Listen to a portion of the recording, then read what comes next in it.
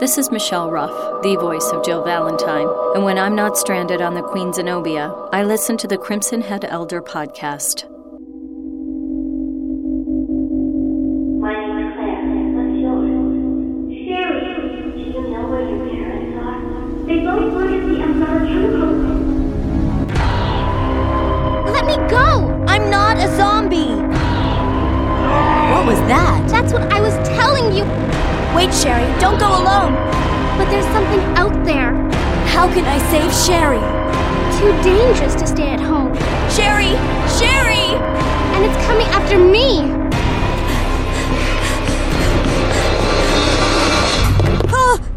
Wait! Don't shoot! Get down! Sherry's in serious trouble. Attacked by the monsters! Sherry is safe in our hands. Save my daughter. There's something about this little girl.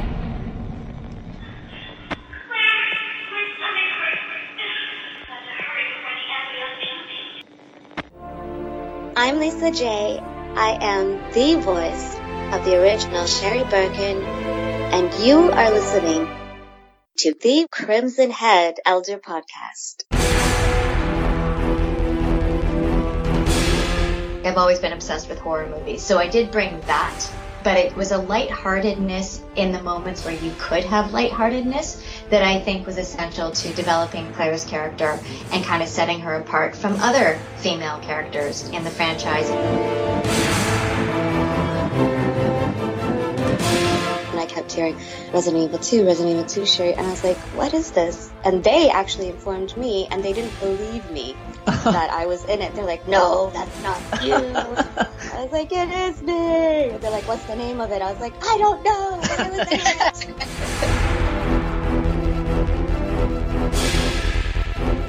They felt a lot of pressure from fans to reach out to me. With regard to Revelations 2? No, with regard to the remake.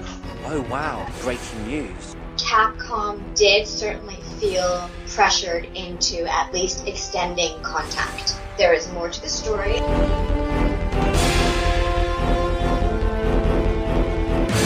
Well, my partner would be Claire Redfield, right? Yes! You have to understand, like, the 15-year-old girl remained friends until I was in my 20s and now in my 30s. So, of course, there were some drinks along the way.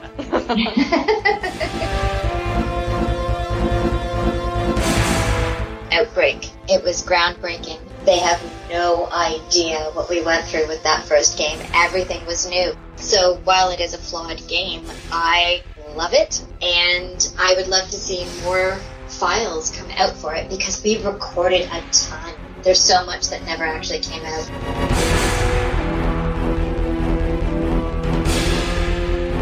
Because I couldn't take the weight of lying about it anymore. I wanted to live my life openly and freely, and all the while that I was hiding my disability, I would still get jobs. But the moment I came out, so to speak, the phone stopped ringing. There's no other game that will ever be like Code Veronica because they really pushed the limits. The Dreamcast system for its time was phenomenal. It was an absolutely beautiful game. What's the policy for swearing on here? The Ashford siblings are so fucked up and twisted, and it's wonderful.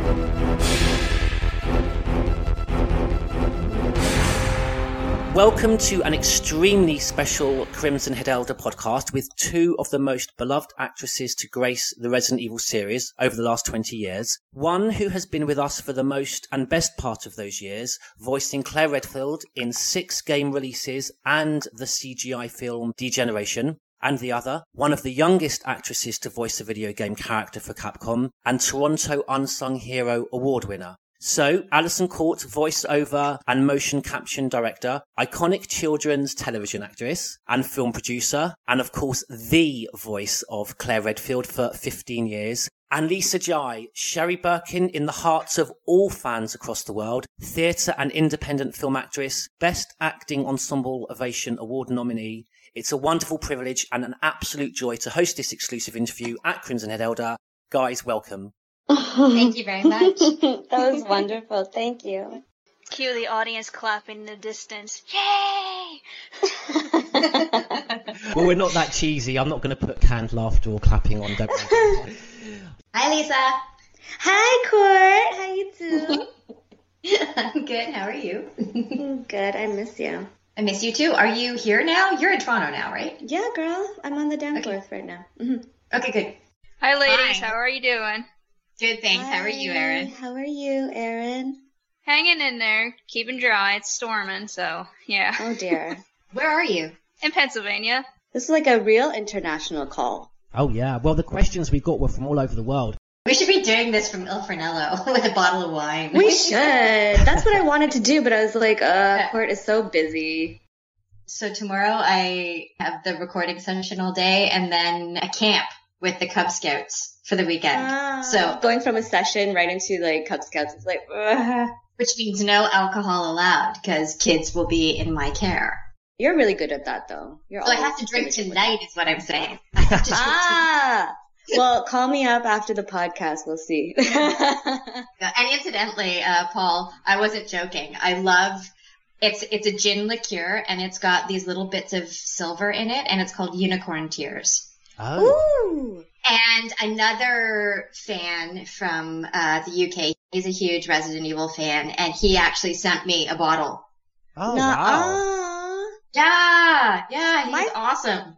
My fans send me things to sign. If you hadn't said he was from England, we were worried it might be one of our staff members. Let's just say got a little bit overexcited when he knew both of you guys were on the podcast, so we had to make sure we kept him well away from the podcast. It's okay if he wants to send us booze. That's okay. I want unicorn tears. I want unicorn tears. And Aaron is the Oracle Dragon, which is a lovely name. Really beautiful. So George and the Oracle Dragon. Paul, I think you got the shitty end of the stick for names. you have George and the No unicorn tears for George. I wanted to ask, actually, of all the questions we got in, there was only one that I kind of had to self-edit. Well, we got one question that said, I think Alison is a very, very beautiful lady. Would she do a belly dance? In brackets, he said, she'll know what I mean. So I wasn't sure if he was a complete oddball or if did that relate to a character? No, yeah, he's I do know who you're talking about, and he always makes me laugh, but he's done drawings of what he thinks I look like as oh dear. As a jungle girl in a bikini getting hypnotized by a snake. I find it very, very fun and amusing, so I think he's adorable. So obviously so pleased and privileged to have you guys. I'll get straight into it. There's myself, George Trevor, and the Oracle Dragon from the site. We're going to be asking questions alternately that have come into the site that have been posted by your fans all over the world. I must say we've never had such a huge response from all across the globe, and we really have, I'm afraid, had to be very, very strict in the number of questions that we've asked. Otherwise we'd be here all evening. So if your question wasn't asked, don't worry, you never know, we may be doing another one in the future. Right. First question is from Vito from Mexico. And he asks, Lisa and Alison, how did you come to know of the Resident Evil series? Was it the first time you had heard of this franchise when you were cast to star in Resident Evil 2? Hola, ¿cómo estás? ¿Cómo estás, México? Te quiero mucho, cantidad. I want Alison to answer these first because I feel like I bow down to her. No, don't bow down. So to be honest, I had never heard of the franchise, and actually when we did the recording, our contract didn't even stipulate the name of what we were actually doing. Looking back, it said adventure game or something. Yes. Yeah. It wasn't until Toy Fair the following year when I heard myself screaming from a different booth.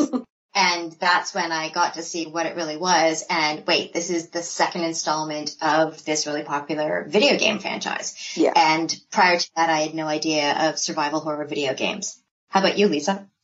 I had the similar experience. I did not know what I was getting into. I just knew that the project sounded great. And at that time, they put on, a production title called Adventure Game. And that was the first I heard of it. And then I went in, did the session, came out, not knowing what a big piece of gaming history I was to become a part of. And then years later, I would hang around like all of my friends who are really into games, and I kept hearing Resident Evil 2, Sherry, and I was like, what is this? And they actually informed me, and they didn't believe me that I was in it. They're like, no, that's not you. I was like, it is me. They're like, what's the name of it? I was like, I don't know, but I was in it. So yeah, I had a similar experience. Oh, wow. Wait. Let me go!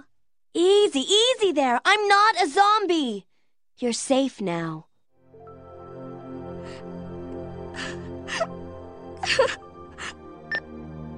Leon, come in. I found the girl, and I've cleared the wreckage that was blocking the corridor. Got it.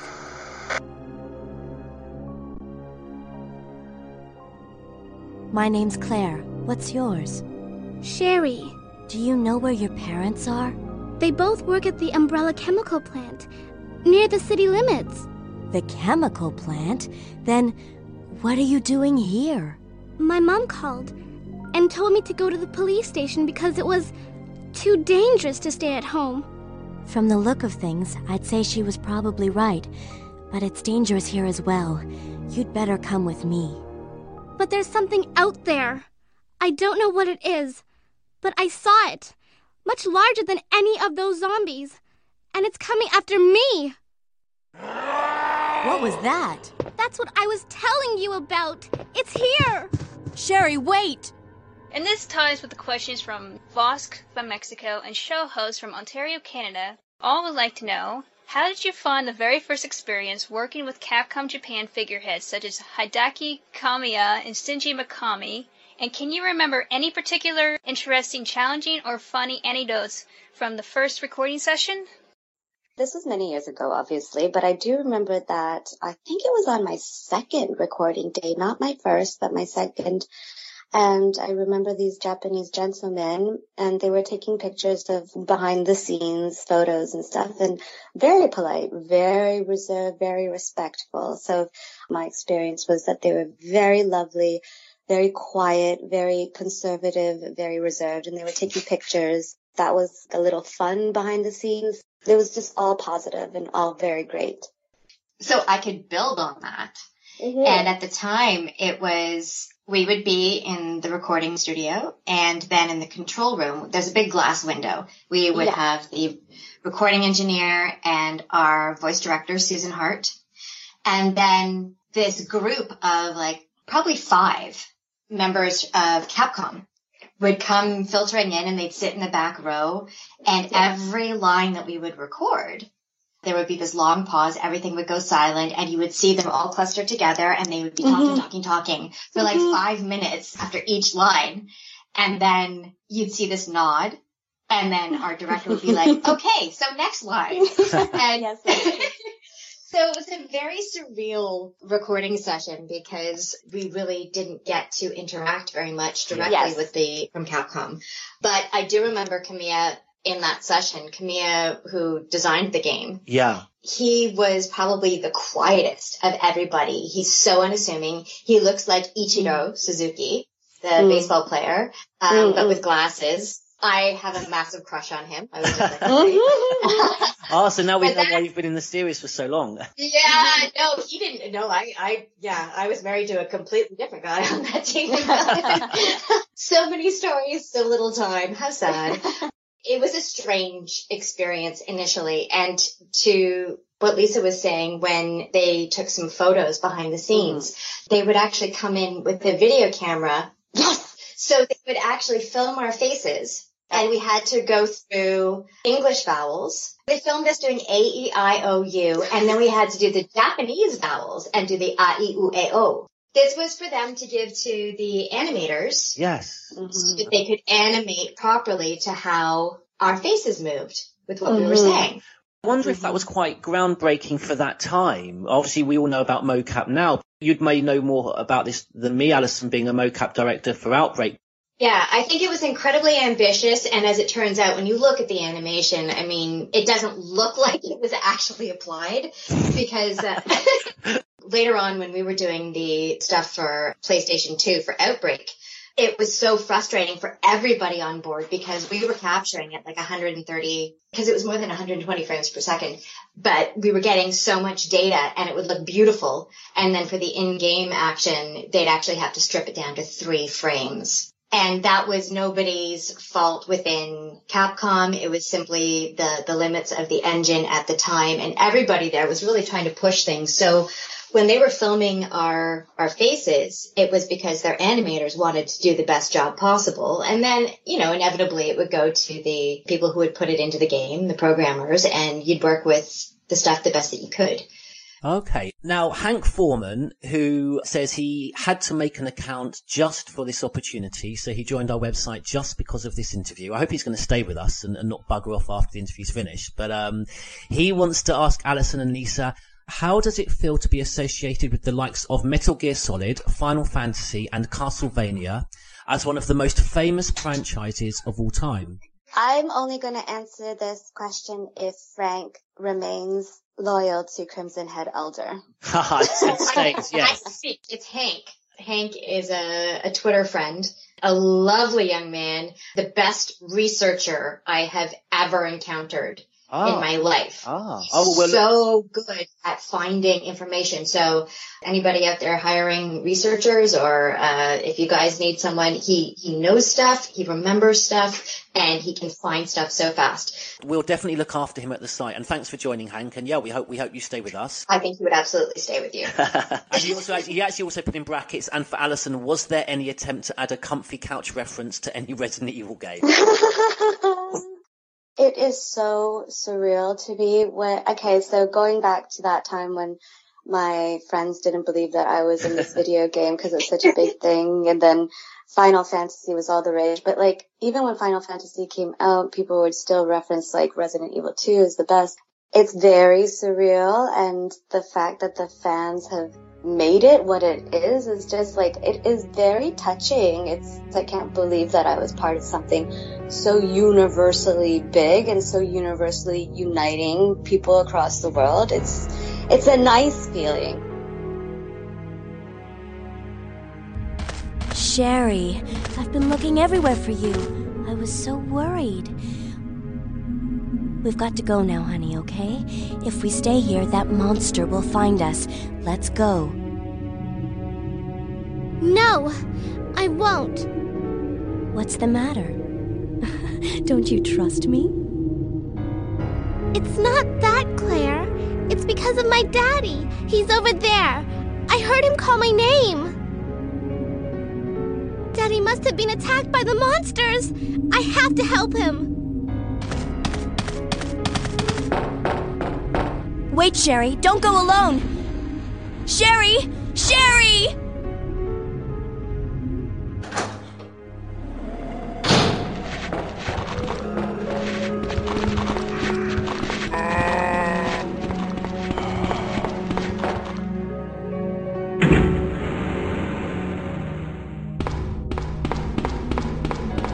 Claire! Are you there? Sherry, are you okay? Did you find your dad? Yes, I'm okay. But I couldn't find him. But I did find something else for you. Here. Here's another.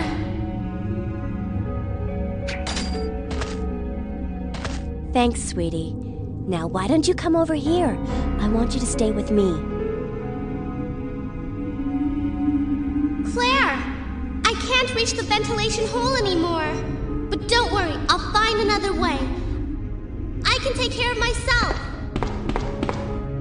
Wait, Sherry, come back. Sherry! Sherry! Did we hear from Alison about how she feels being compared to Oh, of course. Thanks, Lisa. No, we didn't. I'm so sorry. That's okay. I'm just crying over here in the corner. That's all right. It's been amazing. It's been, how do you compare that? What else could you possibly compare it to? It's a phenomenal privilege to have such a dedicated and loyal fan base out there who, despite 20 years passing, remain steadfast in their appreciation for what we did originally. And it's work that we didn't even know the fan base at the time or how important what we were working on would be to them. So to have people rally so hard and kick up a fuss when we're not respected, I guess, by the game company would be the way that some fans have put it, or not at least approached to come back, or whatever it might be. It's just, all I feel is absolute gratitude. Yeah. And to answer the question about the big comfy couch reference, yes, in Code Veronica. In Code Veronica, they had a line when Steve and Claire are on, I think they're on the plane. They think they're actually getting out before the monster attacks. And at one point, Steve was going to say he's going to eat a big steak or something. And Claire says, yeah, I can't wait to get back home and relax on my big comfy couch. They cut the line out. Oh my God. So put it in. I did record that line. Wow. Well done, Hank, because I thought it was maybe nothing more than just a throwaway little joke when he said that. Hats off to Hank. You actually recorded that line. Wonderful. I did. And they didn't use it. Wow. What was wrong? Oh, nothing. Just a giant cockroach that had to be stepped on.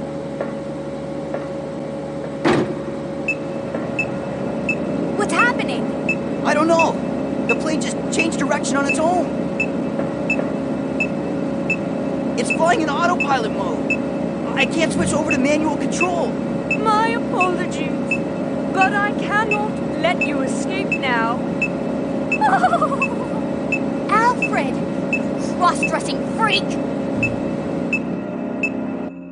Okay, ladies, have you played any of the Resident Evil games? And if so, which is your favorite and why? This is from Vito. And he also says, which ties with a series of questions from Biohazard Valkyrie. Do you have any favorite character or games from the series? And if you had to choose one as a co-op partner, who would that be? Well, my partner would be Claire Redfield, right? Yes! Okay, I am really bad at video games. Really bad. So the closest I came to playing Resident Evil is watching my friends play it and showing me how to play. That's sometimes the best way.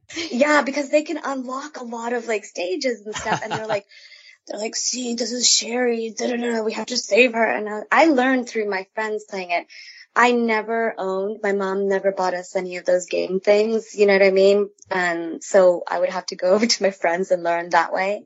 This is a tricky area for me because initially when the game came out, when Resident Evil 2 came out, my boyfriend at the time, we went to Blockbuster Video, sad face because they no longer exist. Yeah. Oh, they were the best. That's a whole other podcast to talk about the absence of the ability to go in and how important it was during formative years to go into a video store and kind of just peruse the aisles. Yeah, and just read the books like they were books, yeah. Yes, exactly. Anyway, I digress. So we rented a PlayStation and got the game, and I lay in bed next to him while he played the game. Mm-hmm. And it was amazing and terrifying, and it was the first time I ever heard him scream like a girl. So that was a fabulous experience. So I'm a little bit partial to Resident Evil 2, the original, because it was a whole new experience. We'd never had something like that before. And growing up as a huge fan of horror movies and horror books too. Yeah. This was fabulous to be a part of. So all of the things that a lot of game players complain about in terms of the fixed camera, the loading time, things like that, I actually loved because I thought they were very Hitchcockian in that they lock the player in place and they make the player feel helpless, and that adds to the terror feeling. Mm-hmm. So that was actually a really good use of the game engine limitation. Annette! You killed William. I'll never forgive you for that. Wait! I've just prepared a sample of the G-Virus. And this time, no one will take it from me. This is the most significant piece of research my husband has ever left in my hands. Stop it! Sherry's in serious trouble. William implanted her with his embryos. There's no telling when they'll pupate. And if that happens, then Sherry won't... What? William, you're alive. William is still alive. Sherry! Tell me what I need to know. How can I save Sherry? I have detailed information. Everything you need to know to prepare the antidote is right here. Save my daughter. And tell her I'm sorry I wasn't a better mother. Tell her I love her. Sherry. Annette! So, I am partial to Resident Evil 2. I would also say that there are aspects of Code Veronica that I think are incomparable. Like, there's no other game that will ever be like Code Veronica because they really push the limits. I'm so pleased to hear you say that, because I think sometimes for no other reason than the fact that it's not like a named title in terms of Resident Evil 1, 2, 3 or 4. Code Veronica sometimes doesn't quite, not necessarily get the credit, but doesn't quite get the exposure it deserves. But I love Code Veronica, and I was very keen to know about your experiences with that game, but we can come on to that at a later date. Yeah, no, I would just say that Code Veronica, I gotta say the Dreamcast system for its time was phenomenal. And it's unfortunate that things did not work out. Yeah. But it was an absolutely beautiful game.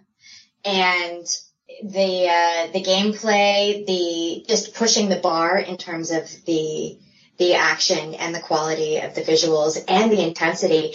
And hello, Alfred? the Alexia and the Ashford siblings are so... Hold on, what's the policy for swearing on here? As long as it's the artists, we're allowed. We're not allowed to swear, but you guys are. Pardon my potty mouth, but the Ashford siblings are so fucked up and twisted, and it's wonderful. It was just great, because who would have thought that they would have pushed it there? So it's a standalone game, and I think it's fabulous, and I'm really glad I got to be a part of it.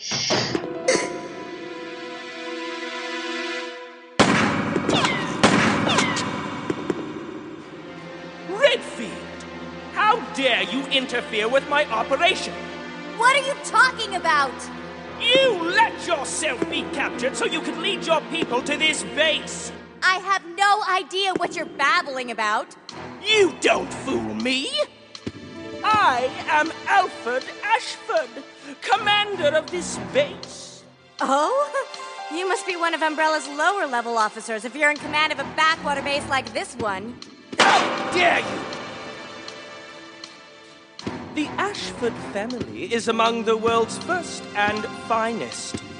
My grandfather is one of the original founders of Umbrella, Inc. Now tell me, why have you attacked this installation? Attacked? Shortly after you arrived, my base was attacked. You must have informed your people of its location. I still don't follow you. I really don't know anything about that. Unacceptable! How can you deny it? My base has been destroyed.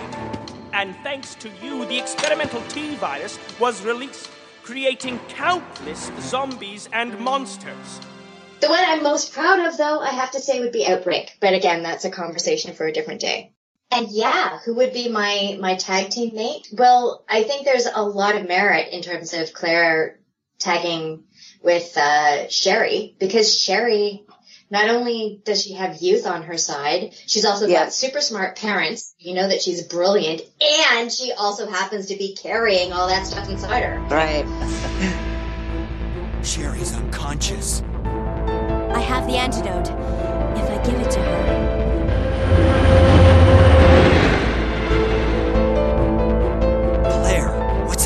Not now. Come on, Sherry, wake up. Wake up. Please wake up. Claire? Where am I? It worked! Oh, Sherry, you're gonna be okay. Thanks, Claire. It's over. No. I have to find my brother. You're right. This is just the beginning. We were very lucky to interview Layla Johnson, who voiced Alexia Ashford.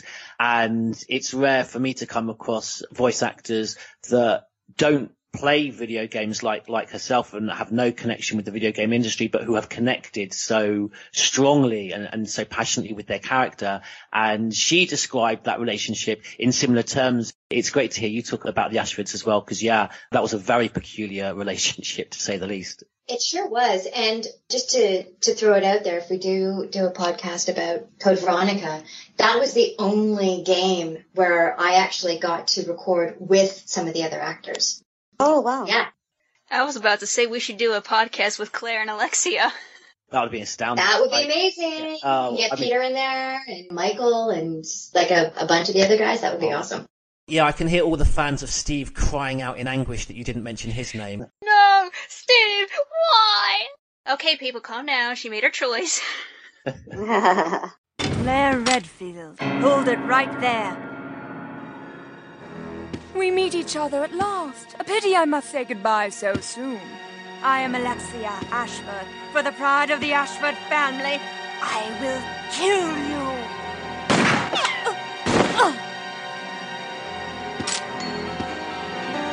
Wait! What's going on? Steve! A secret door! After her! Are you okay? I'm fine. It's just a scratch. This must be...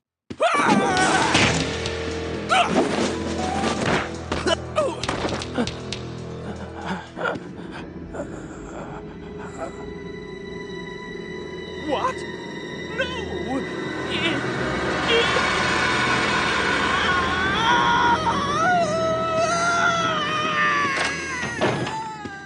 Wait a second.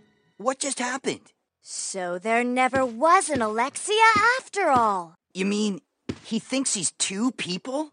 Okay, that's it. Let's get out of here. Right. So Albert Wesker 187 from Texas, he's a staff member of our site. He's a huge fan of yours, so much so that for your own sake, ladies, we had to keep him a little bit far from the podcast. I think he's currently taking a cold shower. Yeah, his sentiment is very sincere. He says, first, let me start by saying this is an honor and a privilege to have these two legends of the industry on the upcoming podcast. These questions for both artists will be helpful for budding actors. What kind of acting training did both of you receive starting on in your careers? What for you is the most difficult part of being a professional actress? And a question also asked by Ashley Vala. What advice would you offer to aspiring actresses? That's deep. These are deep questions. So, hi, Albert. Basically, it was all sort of intuitive acting until I was 21, and then I decided to get training. I don't know. It was just a deep gut feeling. I just thought I couldn't rely on my intuition anymore to guide me. And theater has always interested me. And so I headed to New York and studied at the Stella Adler studio there for a summer. And then I moved back to Toronto and thought I was not going to be acting anymore. Tried to give up on it. But then I ended up loving it too much, and I went to study full-time and accepted a scholarship at the Stella Adler Academy in Los Angeles. So my training is there. But before I went to Stella Adler, I studied at the Second City in Toronto, and I think that has been so imperative to like my voice work and my stage work and honestly in my personal life. And Albert goes on to ask, what for you is the most difficult part of being a professional actress? Paying my bills. Preach, sister. Come on. Preach. Sing it, baby. Right? Sing it. I know. People have no idea. So paying my bills is the hardest thing about being an actress, and keep on keeping on the path is the hardest thing. It's fine and dandy at the time, but then what about the spaces in between jobs? It's artistry, isn't it? And you tend to forget sometimes it's a professional job for people and it's paying a living. Yes, exactly. It is paying a living. I have never had the liberty to just rely on acting to pay my bills full time. I haven't been that fortunate, and I'm not bitter about it because I love acting so much. I would do it for free anyway, depending on what the project is. But I've always had to have a survival job. So that would be the hardest part. And then you get into this mind frame of, oh my gosh, I have an audition that came up tomorrow. Who's going to cover my shift here? That is constantly a balancing act. And I think this ties into the third question of what I would advise to an aspiring actress is to take this into account. If you think that you're going to do this full time, you have to really weigh in the realities that there are hundreds of thousands of other actresses vying for that one job that you're all out to get. So take that into account, money and how you're going to sustain yourself. And then if you love it as much as I think Allison, I love it, you're going to do it no matter what. You're just going to be one of those creative, crazy artists, and you're going to find a way to do it. Also, what's really good, if it's in your hometown, the Second City, that is a really good jumping point. I recommend that for anybody, the Second City, yeah. Initially, how did you get into acting? Oh my gosh, that's such a good question. I was really young, just like you, and I started dancing lessons. And I think it grew from there. And then my mom took me, I always wanted to be in a toothpaste commercial. I don't know why, but I was like, I want to be in this toothpaste commercial. My mom took me to those little casting directing workshops that they have for kids. And it was Margot Lane. Oh my God. Yeah. Yeah. You remember her, right? Yeah. I remember Margot Lane. Absolutely. Exactly. So I learned, and it was like this cute little Saturday morning class where you learn to stand on the slate and slate your name. You learn the basics of an audition. And then she actually referred me to my lifelong agent, Sandra Newton. And that's how I started. Sandy took me on, and the rest is history.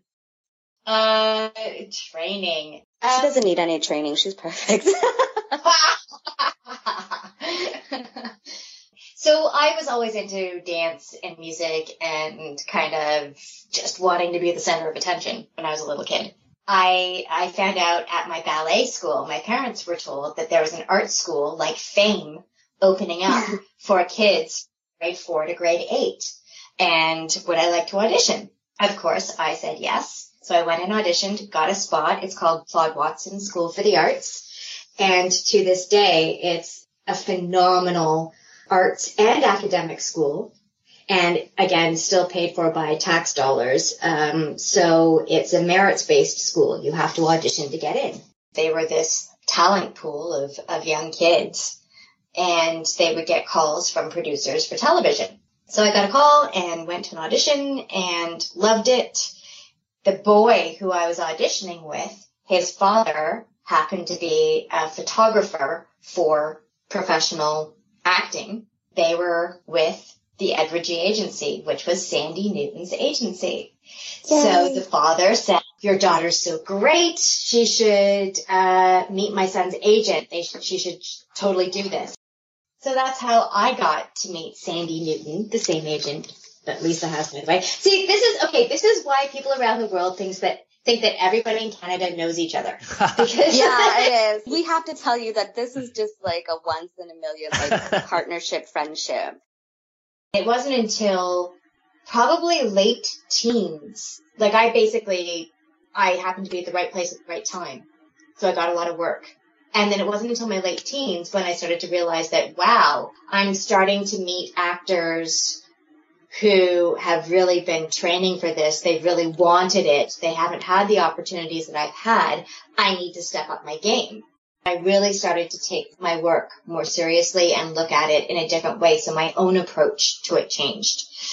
And to talk about advice for aspiring actors, take whatever classes that you want to take. If it's a pay in full first situation, and if they're promising you some sort of result at the end, you might want to Google Trump University before you buy into that class.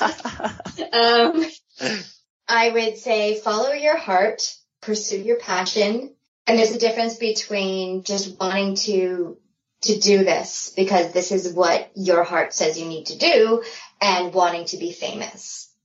If you want to be famous, well, you can either go to LA or you could just do something absurd and put it on YouTube and hope that you get a million likes. But if you are a passionate artist, London is a great place. New York is absolutely fabulous. Those who are more faint of heart, like me, there are other places that you can go. It's a different speed, a different tempo. You're not going to be super famous, but you can certainly make a living and enjoy what you do. I made some serious choices in life, and I chose to stay in Toronto because of certain other things that I put value on.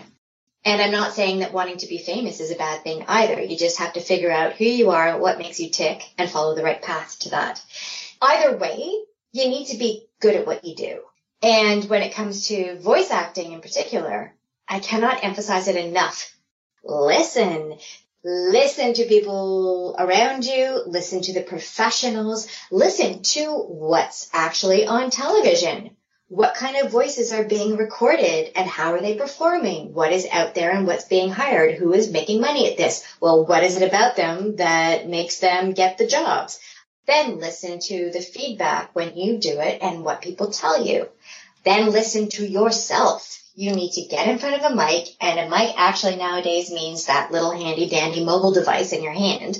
Stick it in front of your face. Start to record your voice. Listen back. Notice how you thought you were doing 5 different voices, but they actually all sound the same.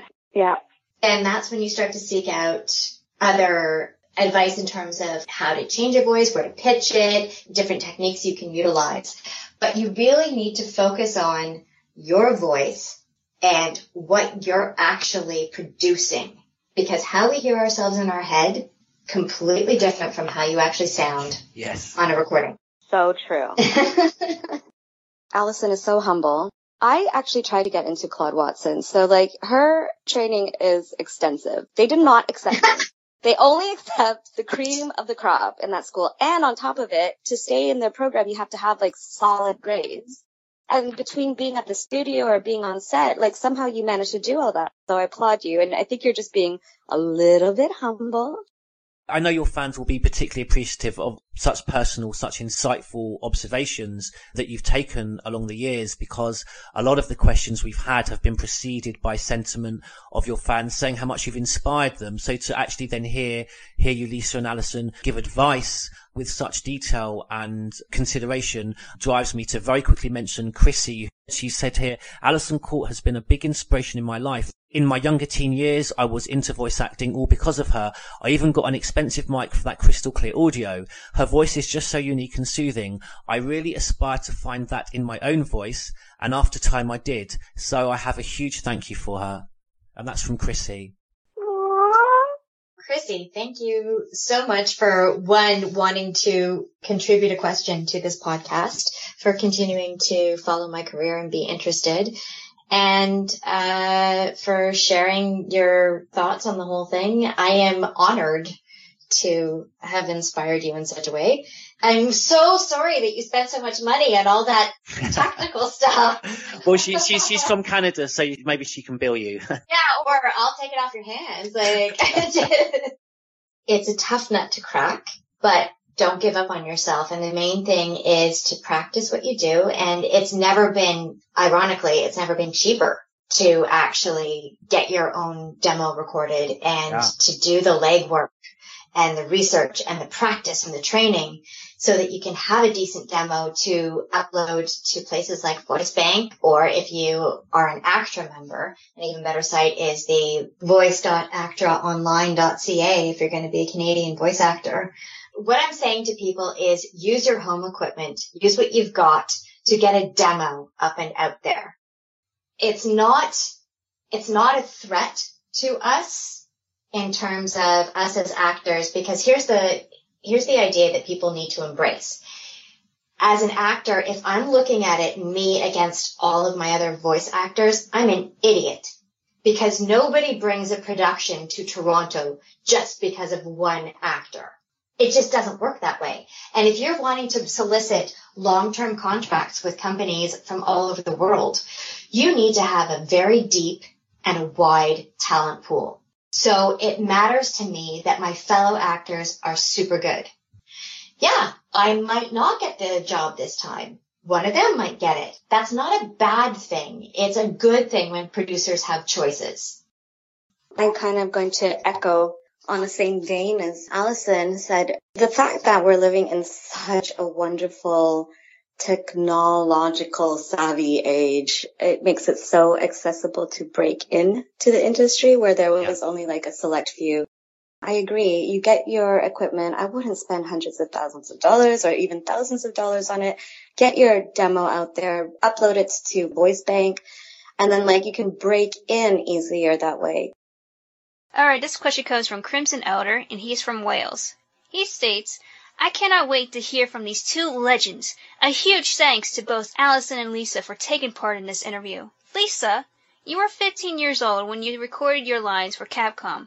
That would make you the youngest voice actor to portray a Resident Evil character. I am curious as to the process that Capcom took for someone so young. Was it a fun experience for you at such an age? I bet you were very popular with your friends at the time.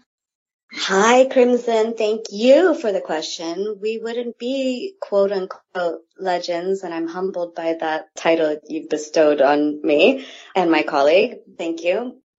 It was an absolute riot of a time. It was so fun doing it again because it was under like a production title. I didn't know what I was getting into, but it was so much fun. And it was also a test to my acting chops when I had to go there, go to dark places. I know I struggled like a couple minutes because it's scary to go to these dark places, you know? And it was just a fun time. So then it comes out and I still assume that this is called Adventure Game. I'm keeping my ears open, listening for Adventure Game. And remember, I wasn't a gamer. And so how I came to hear about it, all of my girlfriends' boyfriends, and they're like, yeah, Resident Evil 2, and then I hear Sherry Birkin. I was like, no, that's not the title. And I told you they didn't believe me. So at that time, it didn't really hit me how big this is years after years with the reception that it has now, and having you guys showing me all this love 25 years later, that is a very joyous experience. Just 15 at the time. So it must have been quite daunting, no? I know that it was an audition that I had to go through a couple audition processes, and it was a project that I really wanted. Up until that point, I had never done anything like mature like this, and I thought it would be the best bridge into like, you know, establishing myself as more of an adult voice, because up until then I was just like doing the baby voices and stuff like that. And so this was a really good bridge and I really wanted the job. No, I wouldn't say it was daunting because I wanted it so bad.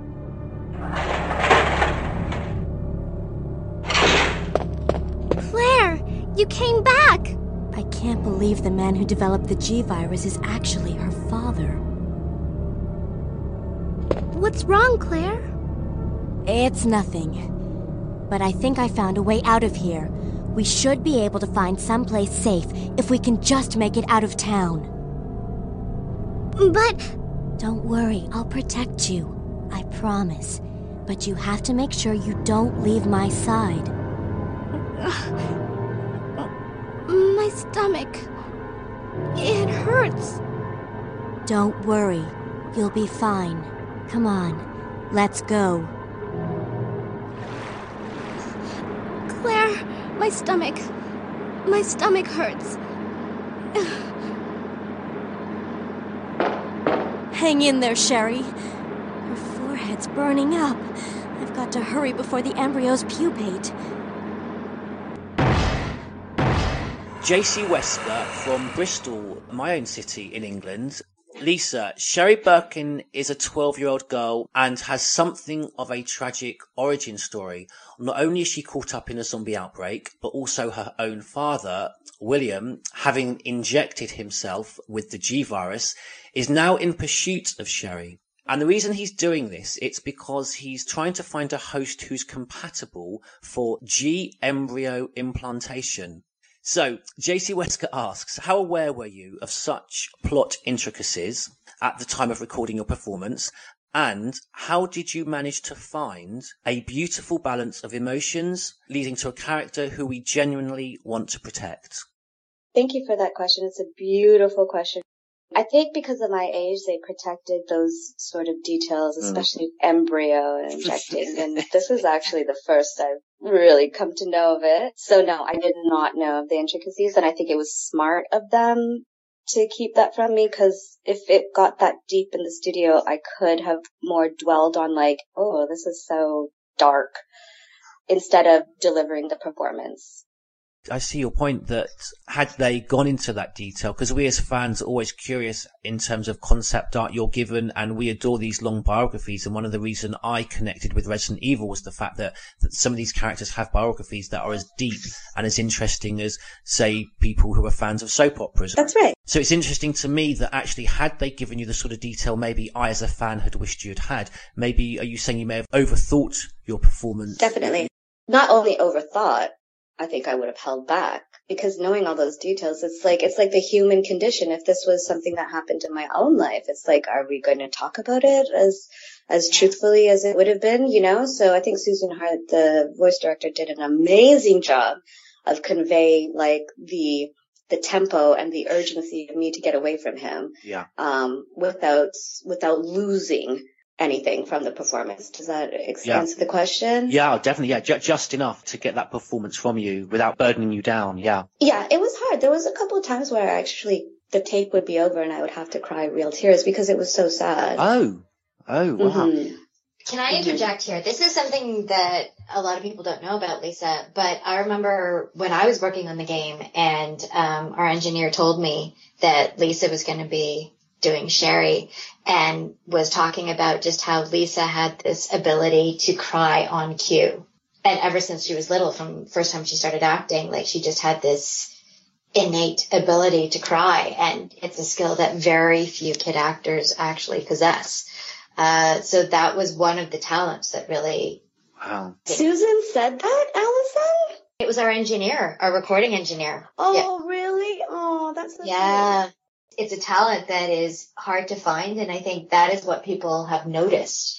Because Lisa wasn't an adult putting on a pinchy, fake kid voice. Yeah. But she also had an emotional depth to her that kid actors often don't have. I was surprised when Crimson Elder pointed that out, that you were so young. I'm not suggesting that it sounded like an adult doing some kid's voice. No, as Alison says, the depth of the portrayal. I can't wait to play Resident Evil 2 again and to actually listening to your dialogue for the first time now that you had that ability as well with the more emotional deliveries. It's wonderful to know now. Yeah, I remember being emotionally exhausted at the end of the day. It drains you, you know? So thank you for that compliment. Thank you so much. Thank you, Allison. You're so sweet. Mom! Mom! Sherry, you have to escape. I know I've been a terrible mother, but I still love you. Forgive me.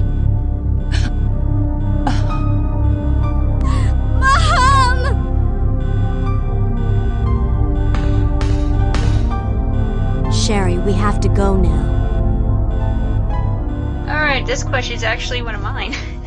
I said, two wonderful ladies with great love from all fans around the world. It's a pleasure to have them joining us and sharing us with their personal and professional experiences. The question is, did you guys have an opportunity to hang out during the making of Resident Evil 2? Thank you, Oracle. That is such a wonderful question. Actually, no, we didn't. We were kept separate. But I knew Allison was playing Claire Redfield, and I've always looked up to her. She might get embarrassed by me saying this because she's so humble, but she was always like this little legend, eh? You would hear whispers of her in the studios. It's like, Allison Court is here, Allison Court is here. And then when we went on to do Mr. Dressup, which is like this national treasury of a show here, there's such a notoriety about this wonderful child actress. So unfortunately, I didn't get to record with my friend. I only knew my friend was going to be there. And I was so happy that my friend was playing Claire Redfield, the one who comes and helps me and saves me. I think it actually even added to the lines I think it helped in a way. In my mind, I was imagining you and her in the studio, and you just run up to her and start hugging her. Claire! The second part of the question is, how did you two find each other after all this time apart? Did Allison yell Sherry, and did you yell Claire, and then embraced? Oh my goodness. Okay, so there's a picture of us on Twitter. I am a true believer in like the stars aligning and everything. So I had just gotten back from Los Angeles, and my friend was in town from Los Angeles, and I was like, there's these ACTRA awards, let's go. And another good friend of ours, Julie Lemieux, she won an award for Best Voice Actress of the Year for a show that Allison is directing. And she's like, thank you to my voice director, Allison Court. And I smacked my date next to me. I smacked him, and I was like, Allison Court, that's my friend, that's my buddy. I was like, is she here? We gotta find her. It was the after party, and I was like, I want to see Allison. I bumped into Julie, walked around, and then it was like literally the end of the night, and through the crowd, I saw bodies moving, and then I saw this beautiful radical dress on. It was so beautiful, and then this beautiful face, and we literally saw each other through people like dancing in the middle. And it was literally both of us screaming at the same time. And I just ran up to her and we just like hugged each other. And that was the first time I'd seen Blade in like years. And so it was just such an emotional moment. It's a lovely photo. It's wonderful. Yeah. We were like, let's take a picture. And then as soon as we took the picture, she's like, I found my Sherry. And it was just such an emotional reunion. We've been in touch ever since. We went to dinner and we're doing this now. It was meant to happen, don't you think? When I saw it, the thing that just got me, just the warmth between you guys. It's always been there from day one. It's always been there. There were several aspects of our lives that intertwined. So we did have a lot of time to spend together and socialize. Yes, Lisa and I would spend time together both in studio and socially, but not necessarily during the time of Resident Evil 2. But since then, absolutely. I would hope not, taking a 15-year-old girl out drinking. No, not at all. No. It would be like, let's go have coffee, let's go have lunch, and then you have to understand, like, the 15-year-old girl remained friends until I was in my 20s and now in my 30s. So, of course, there were some drinks along the way. Now, Bloody Eye from Missouri, he asks, Alison and Lisa, what do you feel you brought to the characters of Claire Redfield and Sherry Birkin? Which ties in with a question from Alan Wempe Mao from New York, who also would like to know, what influences did you bring to your respective roles? At the time, when I was not familiar with the game franchise, I was doing a lot of cartoon work at the time, certainly X-Men, but I was also traveling around promoting the Big Comfy Couch. So being the face and the poster child for a preschool show was very heavily ingrained in me at that time. So I guess in terms of what I might have brought to the role, I don't want to say a lightheartedness. I think, if anything, I brought a lot of attitude to the role. But it wasn't just like the brash, I'm tough as nails attitude. The Claire that I really enjoyed voicing was someone who wasn't like every other video game character. She was a regular person with a good heart, her own skill set that wasn't necessarily high-grade military training, but very much a fish out of water in the circumstances that face her in Raccoon City. And I love that aspect of Claire because I find that, as things have continued, where we find Claire now, if I can reference the online meme of Grumpy Claire, which I thought was hilarious. I've watched Grumpy Claire. It is hilarious. Well, apparently when they released the image of what Claire was going to look like in Revelations 2. Oh, yes. Which I did not voice, it instantly hit as Grumpy Claire. And I have to say, I thank the game makers for not continuing to use my face, but have it voiced by somebody else, because that would be just kind of icky. So I appreciate that they did give her a very different look. I have no doubt that the voice actor that they hired to do Claire did a great job. I am sure that she did an awesome job and did what she was directed to do. I want continuity, and I think it ruins the integrity of the characters when they recast. Well, I brought my own personality, which I think if I had known the importance of the franchise, I probably would have taken it too seriously at the time.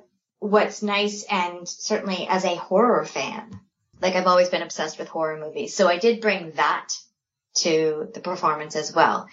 But it was a lightheartedness in the moments where you could have lightheartedness that I think was essential to developing Claire's character and kind of setting her apart from other female characters in the franchise and in video games in general.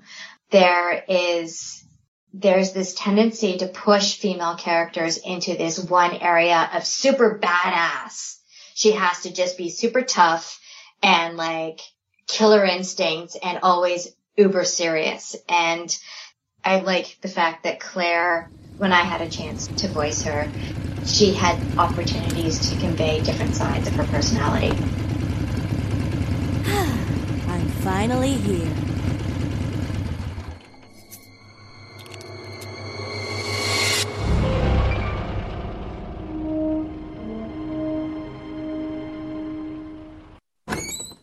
Hello? Is anyone here? Hello?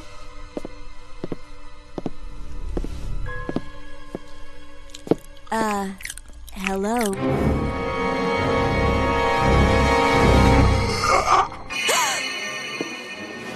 Look, I'm sorry I bothered you, okay? Just don't come any closer. Are you listening?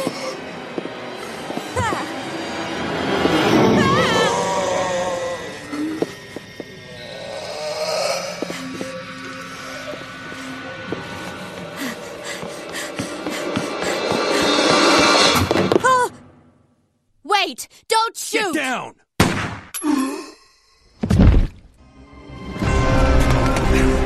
There! Buckle up. Okay.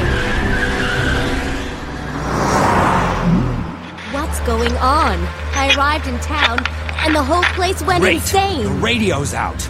You're a cop, right? Yeah, first day on the job. Great, huh? Name's Leon Kennedy. Nice to meet you. Mine's Claire. Claire Redfield. I came to find my brother, Chris. Claire. Claire! Huh?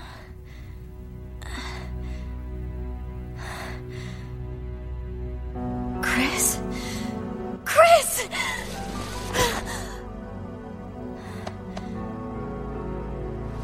I've been so worried. You kidding me? I thought tough girls like you didn't get worried. What happened? How did you get here? Leon contacted me. Leon? You know him? Yeah, he tracked me down right after you went missing.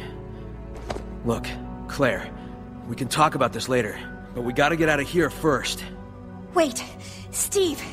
He's here somewhere. We can't leave without him.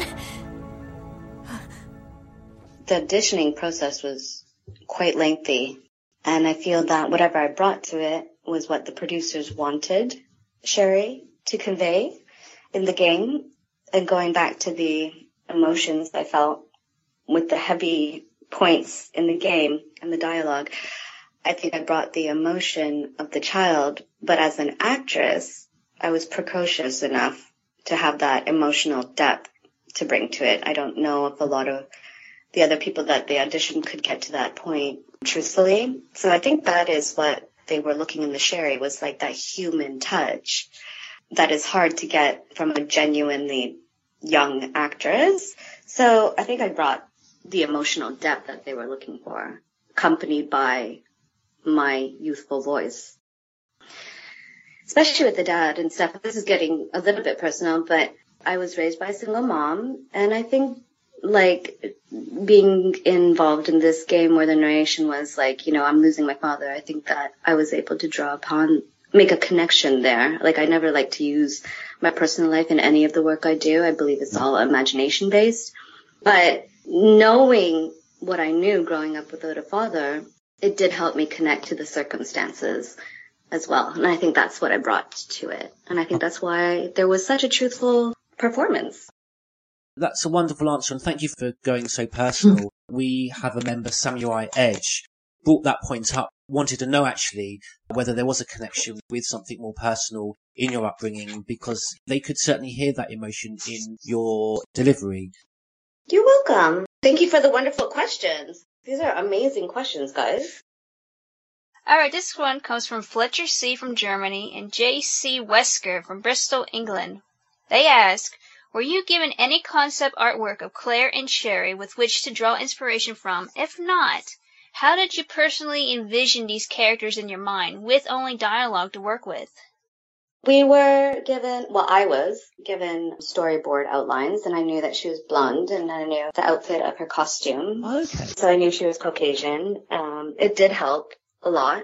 It might seem like a really simple detail, like, oh, it's just the difference of color of hair. It really did help. The illustrations did help. When I was going in through the first rounds of auditions and stuff, I just knew that this girl was 11 years old, and I just knew her backstory. So that's what I brought into it.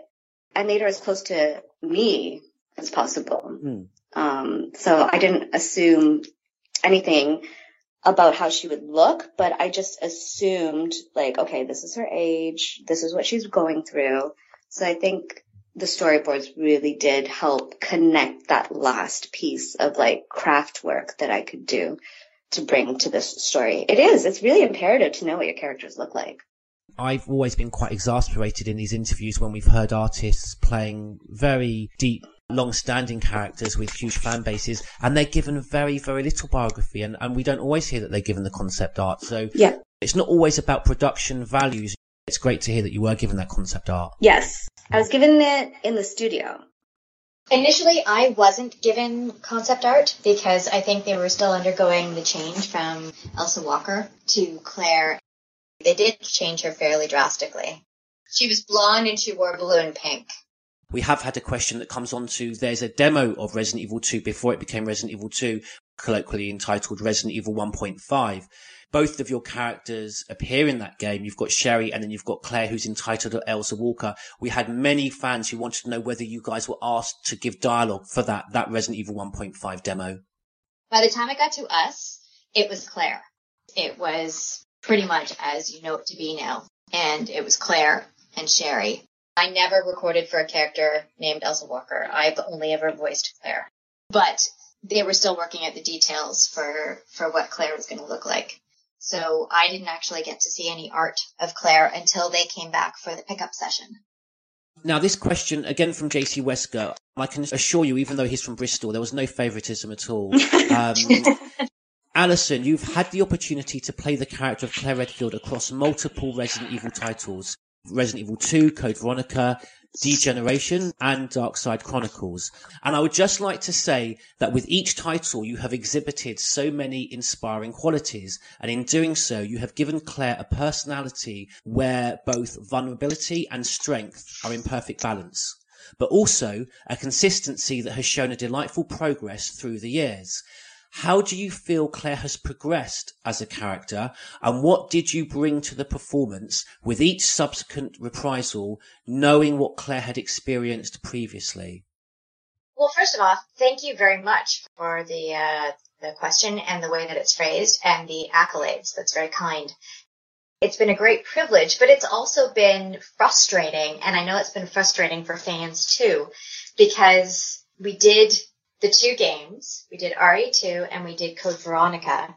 And then the movie was really the only next installment. Everything else was sort of a side. That's a very good point I didn't appreciate, of course. Yeah, it was a side story, or it was going back and basically telling the same story again, but just in a different way and a different style of gameplay. Yes. So I didn't have as many opportunities to really progress the character as I would have liked. But Degeneration was a great opportunity because the movie still allowed Claire to not only have matured and gained more life experience, but they really did allow the character to bring out some of those classic qualities that we all love about her, which is her sense of humor. Again, fish out of water. She's in a situation where she's actually having to use an umbrella, right? Like, there was humor, there was intensity, there was Claire's ability to just kind of keep her sense of humor and her wits about her in a very, very stressful situation. And so I'm really glad that we got to do that movie. Where's Frederick? Dead. No vaccine data, no nothing. The same as Raccoon City. What? Frederick said it. Even you couldn't convince countries to invest in the development of the insufficiently researched G-virus. What are you talking about? You know, at first, I didn't suspect you were connected with this terrorism, if for no other reason than you were in the airport terminal when the event occurred. But you had a motive for causing all this. Stocks.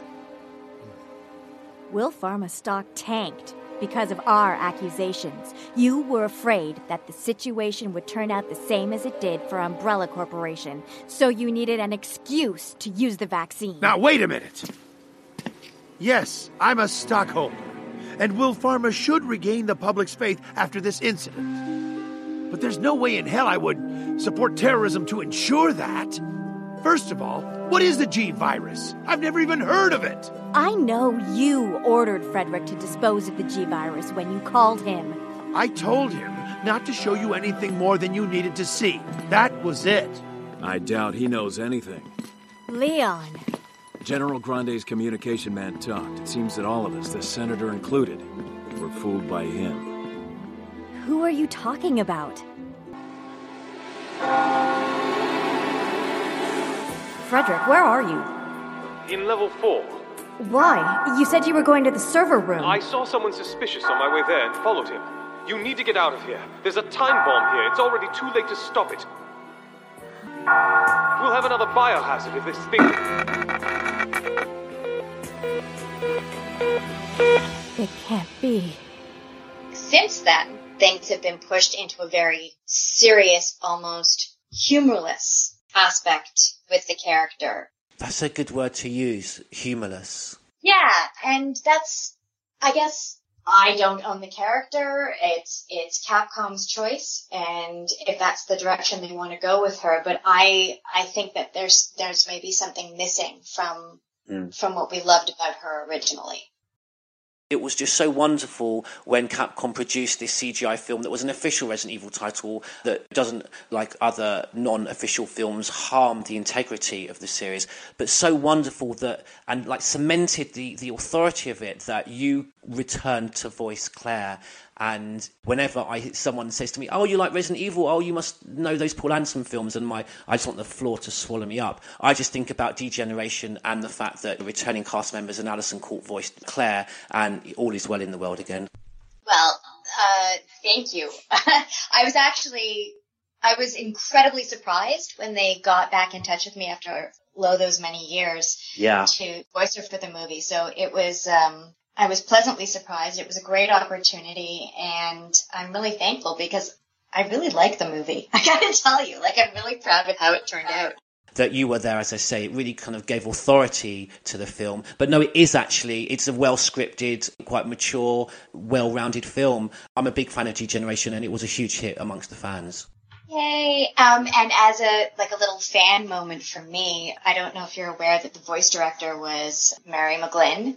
I'm a huge Ghost in the Shell fan, so it was weird because I was in a studio in Toronto and we were doing an ISDN phone patch thing. She was in LA directing me from there, and I would just hear this voice through the headset, and I was like, okay, I just have to say in between takes, I love your voice. Who are you? I know your voice. She named a few things, and then she said Ghost in the Shell, and it was just I had one of those moments where it's oh my God! And she went on to voice Alex Wesker in the Resident Evil series. Well, in Revelations 2, in fact. She also voiced Aunt in Degeneration. Yeah, she's awesome, and it was a great opportunity to work with her. James Marcus from Columbia, he says, I was devastated.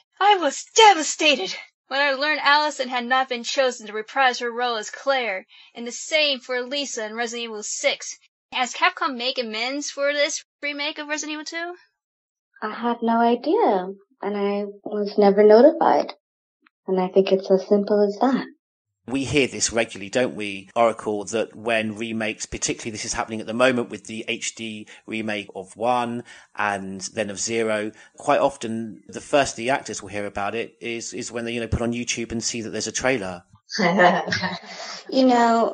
Honestly, I think that I'm not that hard to find, and if it's up to the producers and they have a vision of it, I'm asked back. I would greatly love to do it because of what I've heard from the fans. They would love that. But this is really the sole reason why I agreed to do this interview, or this podcast really, because it doesn't feel like an interview. It just feels like a bunch of good friends having a good chat. Oh, wow. Thank you. And yeah, you're welcome. And I really love this question because the last thing I would ever want to do is offend any of my fans that have followed me for over 20 years. And it just breaks my heart that there are some people out there who might have the assumption that I don't want to be a part of it. No, it's just a simple, clear answer that I've never been asked back. That's it. And all the poorer the games. Resident Evil 6, without being too contentious, I think you guys will be quite happy. Fans of yours will certainly be heartened that you're not associated with a game which doesn't live long in our memories. I think, honestly, at this point, with Resident Evil 2, without the fans, it needs to be recognized that without the fans, it would not be worldwide recognized and it wouldn't be as successful as it is. And I think that whoever goes on to continue this legacy needs to keep in mind it's the fans, it's the audience. So, with not returning, as Lisa incredibly eloquently put it. Oh, Allison. You did. I was also not contacted for the next game. And it was the fans who actually brought my attention to it. And we kind of waited to hear and see what was going on. And then sure enough, it came out as it was. But I gotta tell you that the outpouring of support was pretty incredible because it's one of those things, as an actor, you learn to let things go. You can't be possessive because that's just not the way that this industry works. So when a new Claire came out, I was like, okay, well, they're moving on with the franchise. Hopefully this is a good thing for the fans. Hopefully this means that they're going to develop the character further and take it into a very interesting direction. But the response that I got back was that it was quite the opposite. It was very heartwarming, I guess, to see and receive the outpouring from fans and the response to the game. I don't get to have any real emotions about it because I can't get mad at not being asked, but like what I do get a little bit emotional about is not giving the fans what they want. And yes, I know that there's a big, huge following with your fan base and stuff, but I don't know if that gets to the ears of the powers that be. I understand that you guys can come to me and say you wish me there, but I am not the person who makes the decision. So what you might have to do to have an impact on this upcoming production is maybe try to find out who the powers that be are and let them know how you feel about both Allison and myself. That's all I had to say about it.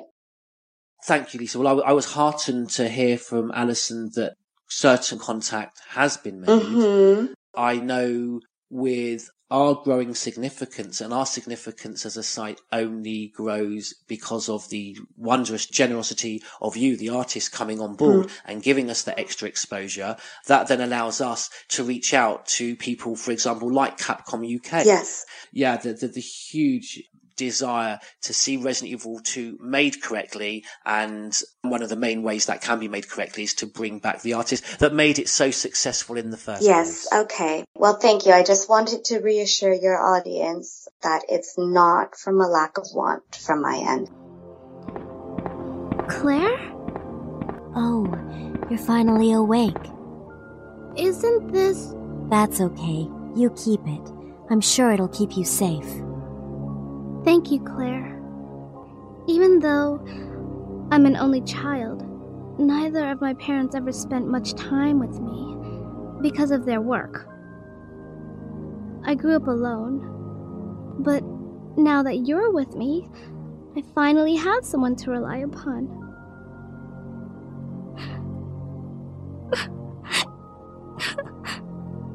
Sherry. Rest here for a bit.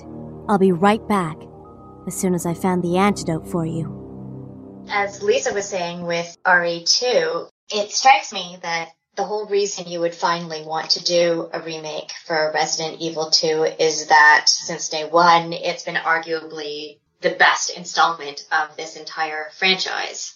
It's been the most fractured response because in terms of all the other remakes for Resident Evil 0 and for Resident Evil, it's just been a very positive response. It's quite interesting that with Resident Evil 2, there's so many people that are so worried, why mess with perfection? You're only going to make something that's inferior to this.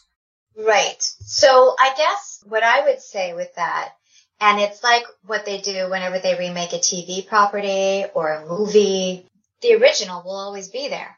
So let's be thankful that regardless of what they do with this remake, we always have the original one to play, and we can completely ignore the remake. It comes out and it's total crap. Are you alright? What happened? Get away from me. You just want my husband's G sample, don't you? But no one will take that away from me. No one. Husband? Then you must be Annette.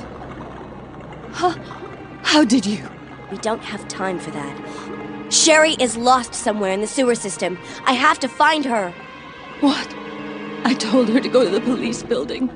Why is she here? Now Sherry and the G-sample are both in danger.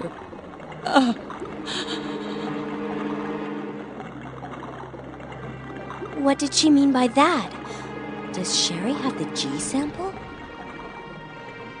It's early days because they've switched the order of things around and now they're focusing on, and I gotta tell you, I am really, really excited with what's coming out with the VR for Resident Evil 7. Yes, yes. I've made myself a strict promise that in the interest of time for you guys, I'm not allowed to mention Resident Evil 7. Well, I just went there and I gotta tell you, I'm pooping my pants. I am so excited because I've wanted Resident Evil to go there for so long. Well, basically with virtual reality, my only interest in virtual reality was if we made a horror game. I'm a huge Doctor Who fan, so I would love to make a Weeping Angels game for oh my VR. word. Are you just hearing that idea? Like, it would be so good. Yeah, just the fact you're a Doctor Who fan.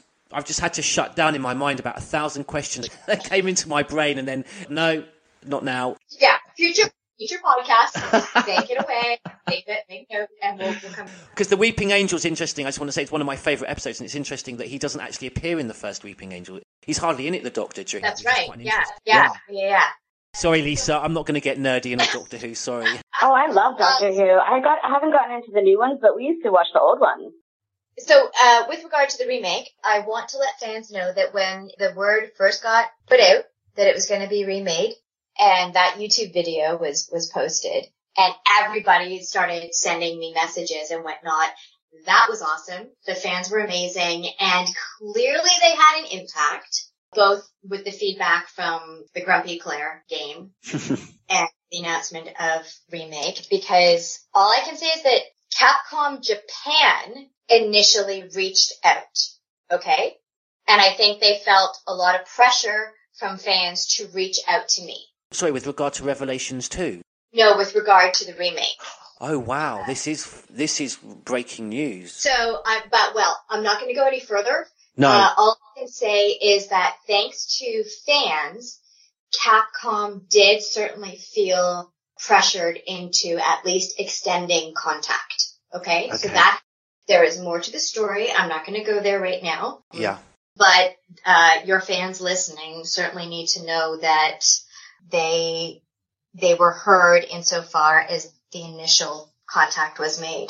And for anybody who thinks that Claire was cast with a different actor because I said no, that is not the case. As Lisa pointed out, we simply weren't contacted. Absolutely not.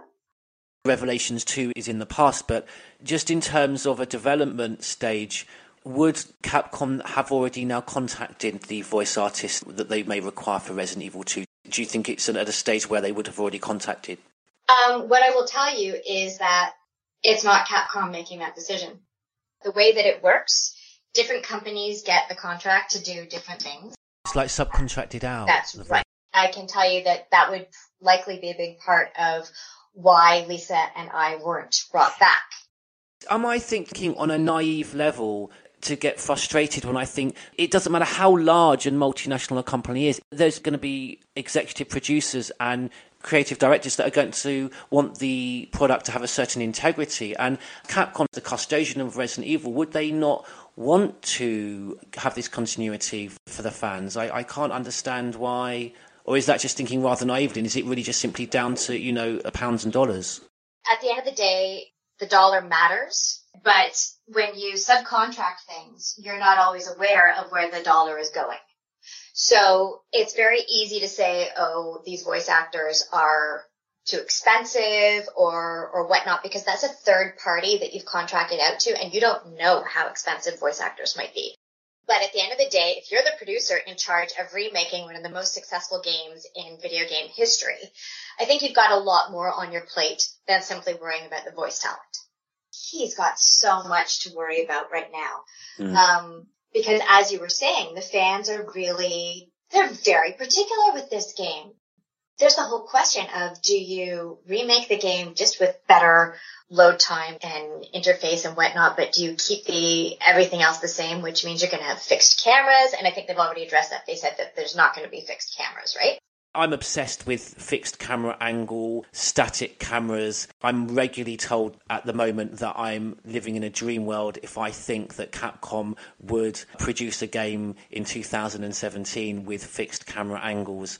The suggestion is that modern gamers will not go nowhere near a game like that. I share, certainly when it comes to horror, I share your opinion that I think there is something to be said with a fixed camera angle. You're adding to the ambience. I thought Capcom had announced that they're not going to have fixed cameras for the remake. Before I go down the rabbit hole any further, let me hand it over to Lisa, because Lisa, I know, has a really good answer for this stuff too. Well, thank you for the question. That's a great question. And I can answer it from two perspectives. And I'm just going to echo what Allison said from the production point of view. There's absolutely no ill feelings towards Capcom or any of the producers. Like, we have to understand that they have a huge job ahead of them. This is one of the biggest, most important games that is going to be remade. And so by the time, and this is when I was first initially cast, again, like back in the day, it's like by the time it gets to choosing the actors and everything, there's like a trickle down effect, like there's budgeting, there's all of this other mastermind that goes into it. And by the time it gets to the actors, that's when like the ball is just about to roll. You know what I mean? So from having produced some projects myself, it's like the actors are kind of last on the totem pole to get the fit right. And so I can't be upset. They have so many other things on their mind. And also there are so many people behind the scenes. And I don't think maybe everybody's aware of like the fan base.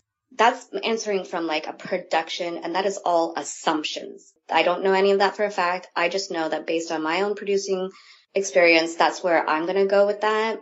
Then there's a part of me, Lisa, that thinks naively like you, where it's all about the fans, man. It's about the audience, and it's about getting what they want, giving the audience what they want, because these are the people who have made it so successful, and these are the people who are going to be buying it. So wouldn't you listen to your fan base? But I guess word of mouth hasn't reached the powers that be. We need the fans to rally and stuff like that. But now this just sounds like I just want a job. So I got to be really careful in how I address this question. I too share the same view as you, George, is like I do really wish that the fans were respected and their wishes were come true. So that is a really good question.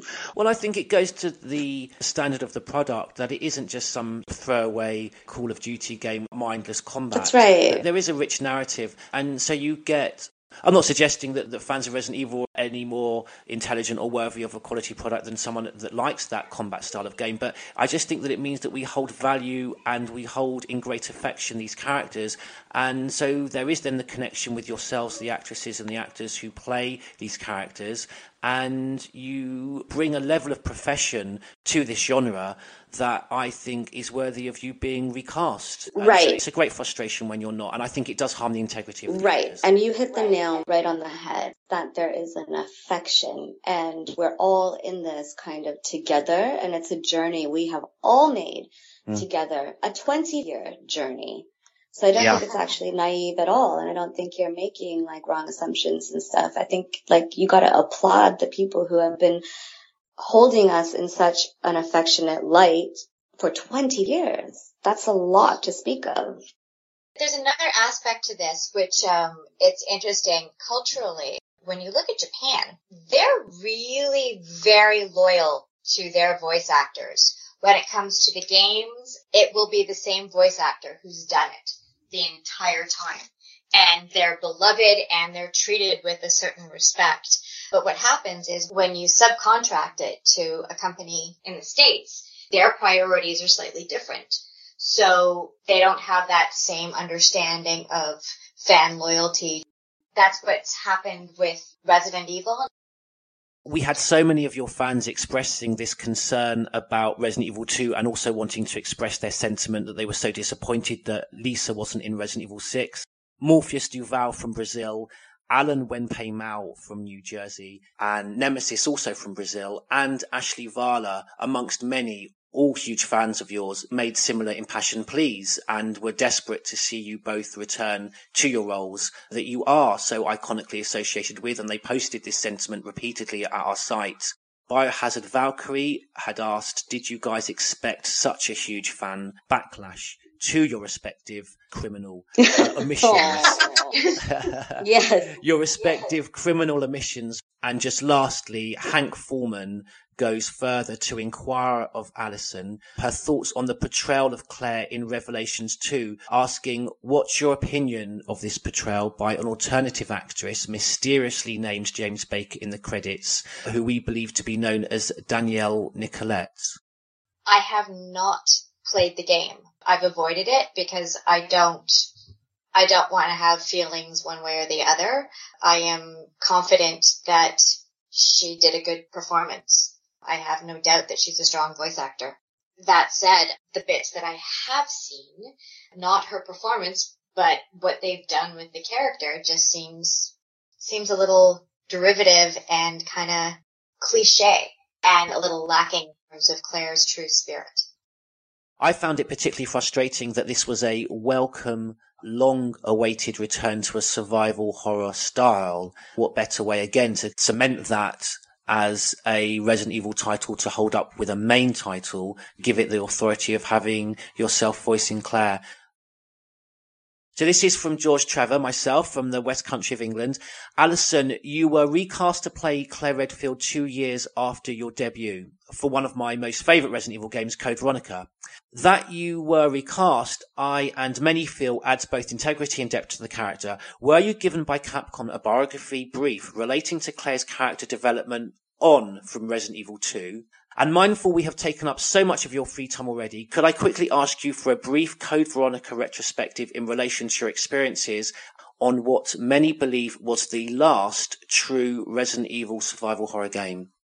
Yes, Capcom did give me information in terms of filling in the gaps between the end of Resident Evil 2 and where we find Claire at the beginning of the game with the prison on the island.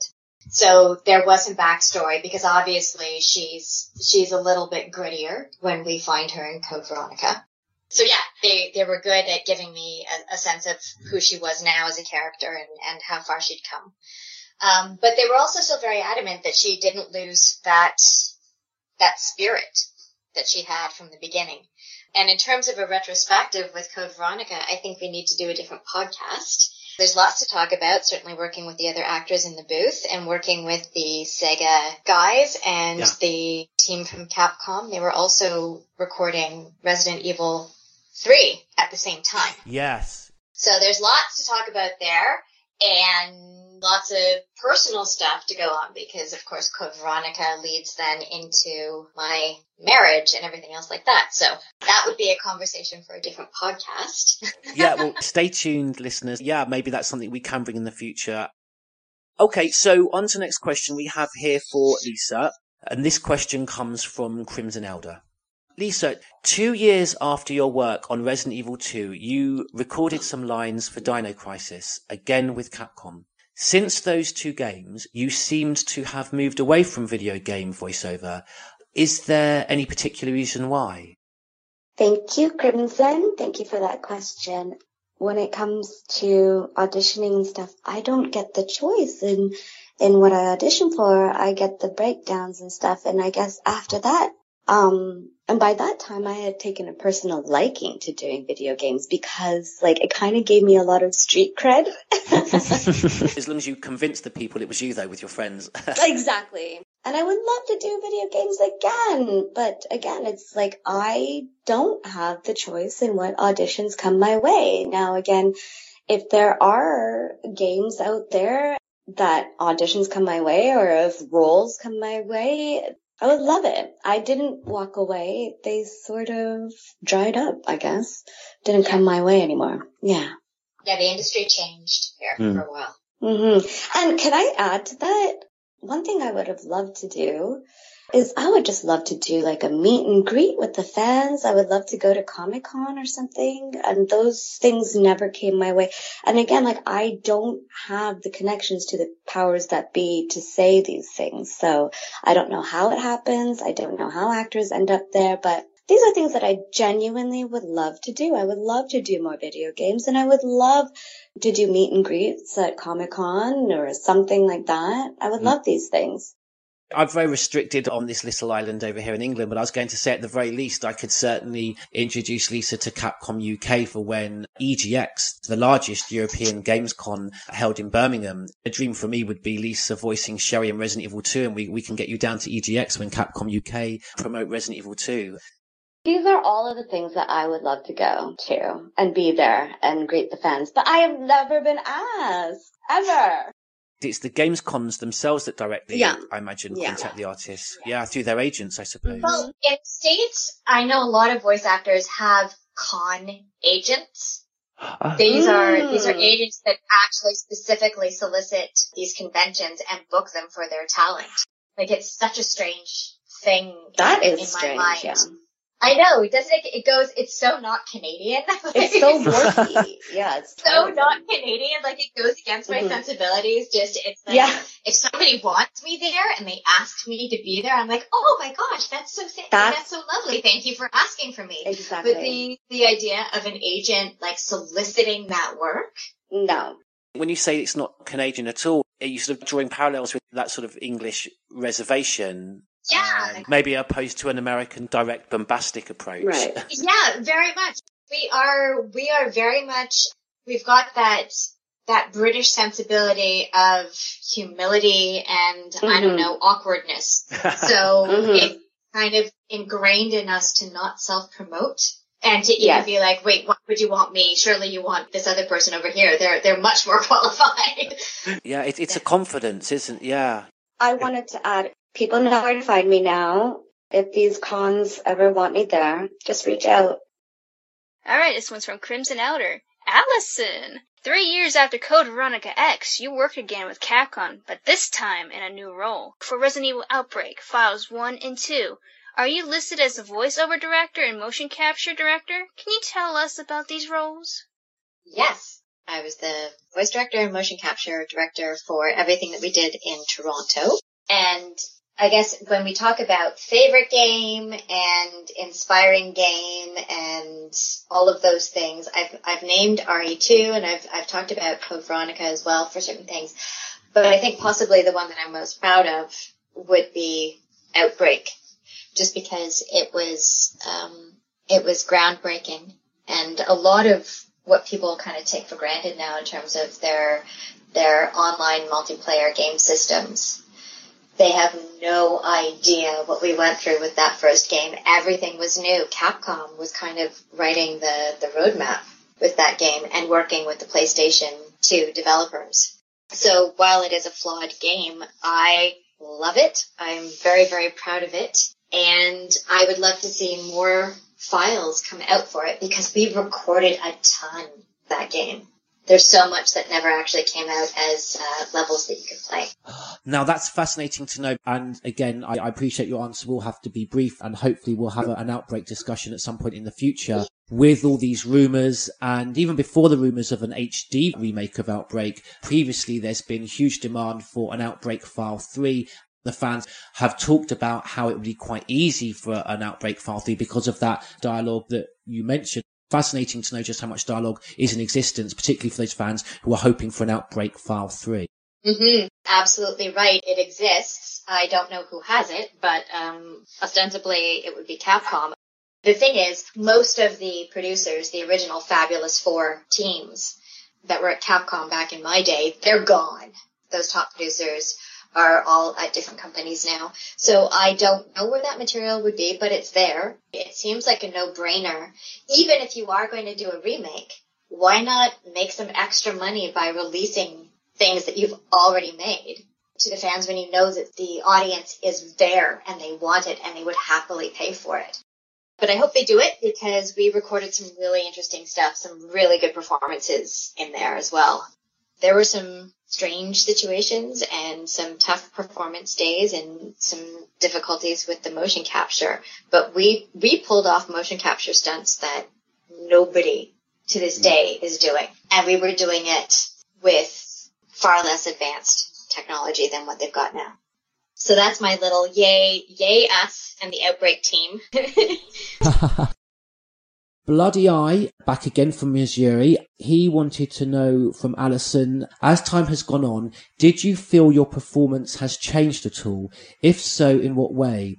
And did Capcom allow you to make adjustments in your performance as Claire over these years? That's a tricky one. Again, because there wasn't a lot of growth with the storyline for Claire, I guess I was limited in that capacity.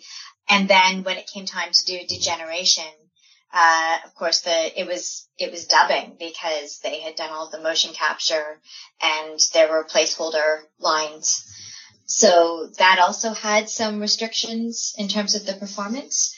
But I think Capcom, certainly between Resident Evil 2 and Code Veronica and Degeneration, for those three, they were very on point with how her character would have developed, and they were mindful of what her growth would be, but also some of the integral aspects of her character that we never wanted to lose. Occasionally I would ask if perhaps I could record an alt line, just in case that might be more to her character. I'm not sure how often that got used. I never felt like I was looking at the character in a very different way than what the clients were. I think we were always on the same page when it came to Claire. Lisa, you must be very proud as Toronto Unsung Hero Award winner. May I ask you, from George Trevor, more about your work in Artists with Disabilities and how this became a very personal, inspirational passion and cause for you? And do you find attitudes and opportunities amongst casting directors and others within the acting profession towards artists with disabilities differ around the world? That is an awesome question. I have never been asked such a great question. Wow. Thank you, George. So I was diagnosed with rheumatoid arthritis at a very young age, and we kind of kept it a secret. And at the time, I was not very happy about keeping it a secret. I was a child. You have to understand, I was a 7-year-old child, and I didn't understand the ways of the world. And when I was 18, I emancipated myself from my management, and I took over my business myself at the young age of 18. And I went into Sandra Newton, my agent, her office, and I said, I have rheumatoid arthritis. And she was so receptive, so encouraging, so supportive. I'll never forget that.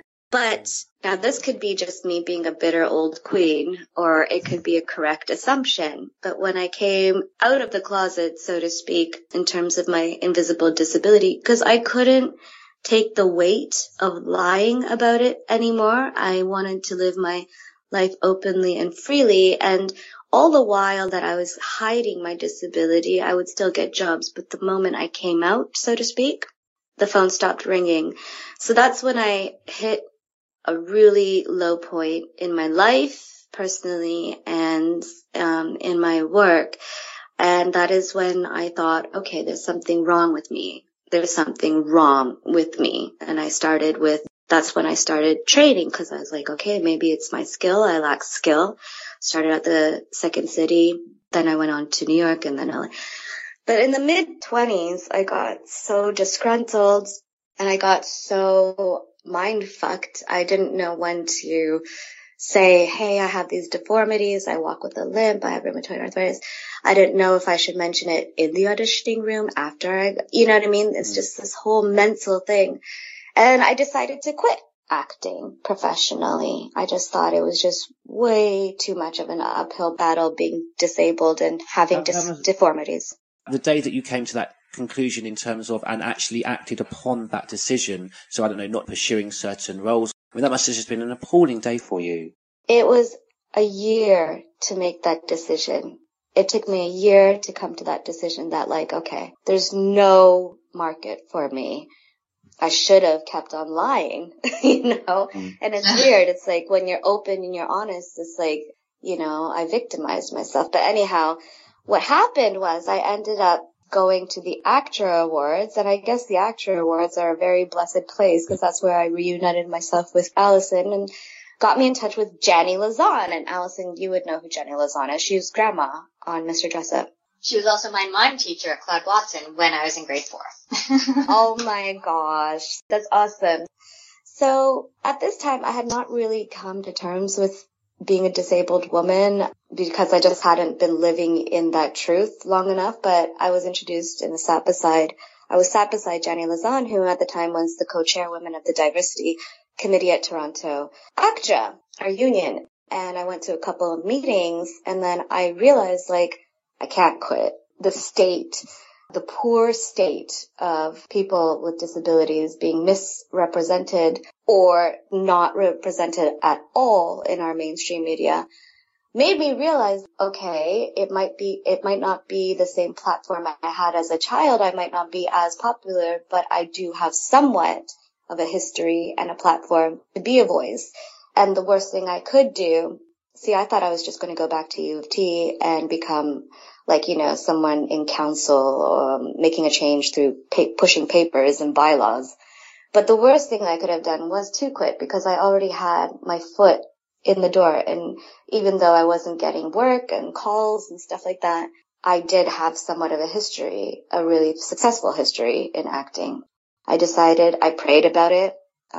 I took a very long to decide, and I was like, okay, I know that this is going to be hard. I have no idea, like at the time I only knew Michael J. Fox as somebody who lived openly with his illness, and I was like, this is going to be really hard, but this is something that I have to do. And then if it was something that I had to do, I decided to be the best that I could be, and that's what took me back to Stella Adler. How did I find myself being received? Well, obviously we know how Toronto panned out. Sandy Newton, I applaud her. She accepted me, and it was great. But I had people in Toronto who said, you're not going to go anywhere. You might as well quit. You better get used to it, like right to my face. And that was heartbreaking. But then I went to Los Angeles, and it's like my world opened up. Like it just opened up for me. And while I was in school, I was not only politically involved, but I was also like in a production playing a woman in a chair by Cornerstone Theatre Productions. They had no problem with me being disabled, and it was in the city of Watts beside Compton, and I have lifelong friends that I'm still with, friends today, and I was doing that while I was in school full time. And then like the theater world totally accepted me, and so much so that I went on to being nominated as Best Ensemble for the last production I did at the Los Angeles 2015 Ovation Awards, which is like the highest acclamation in theater in LA. So in a very long 5-minute answer, it's turned out to be the best thing I ever did. It was hard and it's painful at times, but it's the best decision I ever did was not to quit. places that are more receptive to people with disabilities. And I have to say, even before I went to Los Angeles, I have to give it to Great Britain. I have to give it to United Kingdom and the BBC. Ouch.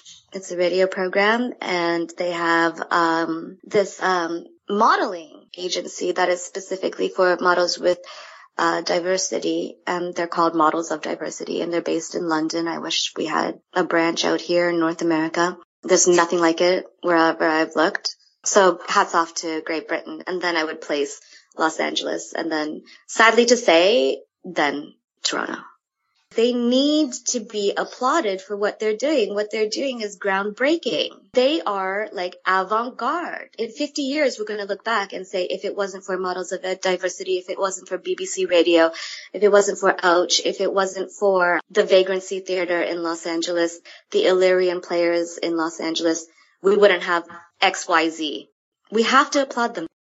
To your credit that you talk about an industry that's accepting you, but you've obviously had to make that very wise and dignified and extremely difficult step to not be negative about your situation. You've taken on a very positive attitude towards a disability, a challenge in your life, and that gives inspiration in all sorts of other areas. The way that you've faced your disability. I saw on your Twitter, you put up a video at a hospital, and you weren't meant to be videoing. I think you were videoing your hands. I think you were being quite cheeky, because I think you weren't meant to be recording at the time. I was being cheeky. Yeah. And I saw that just in terms of a challenge in your life that you could have reacted to in a very different negative way. I saw that, and it kind of resonated with me and just made me think of, say, the weaker times in my life when I've not dealt with my adversity in a particularly dignified way. The way that you were dealing with that situation just inspired me to be more positive when maybe I might wallow because of a difficult challenge. Well, of course, that's a natural reaction, George. You know what I mean? It is. When you don't see yourself accepted and embraced and welcomed and integrated into pop culture or society in general, it is very easy to wallow and get mad and get angry. But the thing is, if you stay angry, stay mad, and you stay wallowing, where's the productivity in that? You know what I mean? We have, since we are at the forefront of change, it is good. We have the harder deck of hands to deal with, but it's just like we have to act as elders in the community and the wiser ones in the community. And we do have to put our feelings aside. It gets sad at times. It gets tiring at times, definitely tiring at times. But it's just like, who else is going to do it? Who else is going? Nope, I would never want to work or be around somebody who's negative, able-bodied or not. I'm never going to give somebody a chance just because they have a harder deck in life. You know, I want to work with and be surrounded by people who are positive. I'm not saying 24/7, but positive outlook in this nut in life. You know, wouldn't you agree? It's not difficult to take the negative, the easy option, and absolutely, it's much harder, but it's much wiser, it's more dignified, and it's much more fulfilling in the long term. Yeah, to respond in that positive way. All people from all walks of life with disabilities are going to be inspired when they see your performances. Oh, well, thank you. I hope it creates change. I don't really care about the acclamations or what I get. I just hope it, the attention it brings opens more doors. That's what I want out of this. It was sitting with Lisa having lunch and hearing about what you've been doing in LA and the theater and the groups that you've been working with. And that was what made me finally, after how many years, made the light bulb go off and say, wait a second, why the hell don't we have actors with physical disabilities doing voice work? It's a no-brainer. Why aren't we doing this? And that's why we're gonna actually do the workshops for our actor members who do identify with a physical disability, but have been completely neglected. This is the thing, it's just so part of a business as usual mindset. Yeah. That you don't realize it until you do. And then once you do, it's awful. It's absolutely horrible. Yeah. When you start looking around and just starting to take a look at the littlest things that are just taken for granted and people are completely cut off from and isolated from simply because of a mobility situation. And it's gross. So it does need to change. And George, whatever you can do to promote that, please do. And I have to admit, I have to applaud that, like, changes don't happen from just the physically diverse community. It's like, Allison has seen me as a person all my life. And I think that's why the light bulb didn't go off until now, because I kept it a secret and didn't talk about it. But the thing is, we need friends like Allison. We need allies. We need able-bodied allies. Do you know what I mean? And this has been true for any social movement that we've witnessed. You need the outside people who are already on the inside to help. And so I applaud people with the mind frame of the likes of Sandy Newton, Allison Court, Caitlin Hart. I can go on and on. We need allies. And thank you, George, for bringing this up. It was really nice of you to do that. We've drawn to an end now. There were bonus questions, but we'll leave those for another time because you guys have been on here for 3. Lisa, Allison, thank you so much. We're into 3 hours. I could do this all night. We're taking advantage of you now, I think. Before we go, Allison, I don't know if I'm speaking for you, but, like, do you want to mention anything that we're working on right now, Al?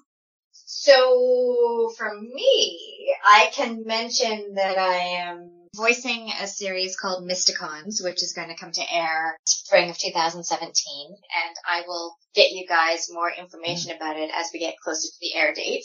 And then I'm voice directing a new series, but I can't say what it is. I was just going to ask, are you allowed to say the character you're playing in Mysticons? That's a really good question. I don't know if I'm allowed to say which one I am, so okay. I'll stay quiet for now. They've only released art as our silhouettes. So I'm the tall one with the big goofy hair. Oh, cool. That's so cool, Allison. And Lisa. Me? Well, I was talking to my director, Caitlin Hart, again, and I'm thinking about it, but I might be in a production of the Scottish play, Macbeth, but it's just talking right now, and that would be in Los Angeles. And then I have this independent short film, which is in post-production, called Runaway Dream. So I'll let you guys know if that ever gets up and distributed, but that's something in the future. And then can I say to the fans where to reach me, George? Oh, absolutely, because I was going to say all Lisa Jai and Allison Court fans, please be assured, not just their Resident Evil work from the past, but as importantly, their present and future work and projects and associations. All these links, all these details will all be not just at the site when we publicise the podcast, but as an ongoing thing. We'll be very proud to say that we hope we have an ongoing friendship with Lisa and Allison. And so at times in the future, we'll be posting links as to where guys can enjoy your professional work. Thank you. On Twitter and Instagram, I'm at Crooked Fingers Girl, and on Facebook you can find my page, Lisa J. And the only reason why I'm saying this personally is because I need friends, and I love my Resident Evil 2 community. Oh, wow. The outcry when you weren't recast as Sherry Birkin, not just for Darkside Chronicles, but again, Resident Evil 6, years, decades after, not wanting to make you feel old, you were very young at the time, such a long time afterwards, I think really goes to show just what an impact and how beloved you are amongst the fans. And of course, to Allison. So if I can just say, for me, George Trevor and Crimson Head Elder, on behalf of the Resident Evil fans globally across the world, I cannot think of any partnership, any two actresses we would have wanted to have spoken to more. This 20th anniversary year of Resident Evil, this has been a very special privilege and a very special experience for me to be able to speak to you both. You've been particularly personal and shown a lot of consideration with your answers. Thank you very, very much. This will be edited down into a podcast. It's only fair your fans know that you've been speaking to us for over 3 hours.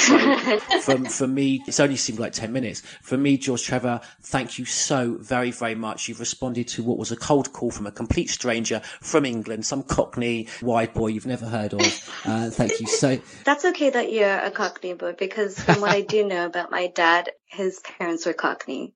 So. Oh, okay. Well, hey, brother. Thank you so much. And I could go on and on, so I better shut up. Over to Oracle. I want to thank Allison and Lisa for taking their time and joining us for the podcast and answering the questions from fans that adore their work and appreciate them. You two have honored us like many voice actors and actresses before. We thank you from the bottom of our hearts and hope you will come back again sometime in the future. Thank you, Oracle, and thank you, George, for giving me this opportunity to speak, and we will keep in touch. And I would like to say thank you to George and the Oracle and your entire fan base for the fantastic questions, the continuing support, and the interest in our lives almost 20 years after the time the game first came out. It's been a pleasure voicing characters and getting to know the fans. That's been wonderful. So I really hope we get a chance to talk in the future. Come find us on Twitter. Love to everybody, and I will talk to you guys soon. And Aaron, Oracle, George, aka Paul, we will do another podcast soon, okay? Thank you so much, Oracle, and thank you so much, George, and thank you to all of the wonderful questions, and we will keep in touch. Thank you so much. Bye. You're welcome, guys. See ya. Good night. Bye.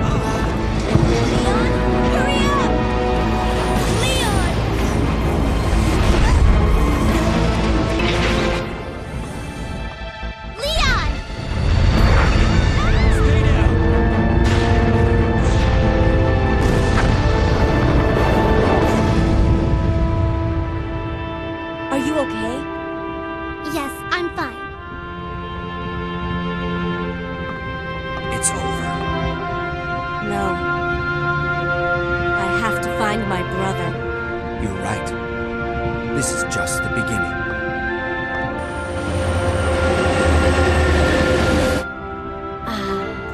My God has protected you. It will always be with you.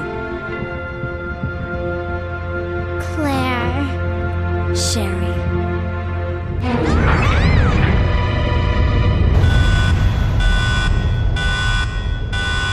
Warning, the self-destruct system has been activated. Each train compartment will detonate sequentially. Repeat, each train compartment will detonate sequentially. Claire! Stop the train! I can't! The door to the control room is locked! Claire? What is this? Stay back.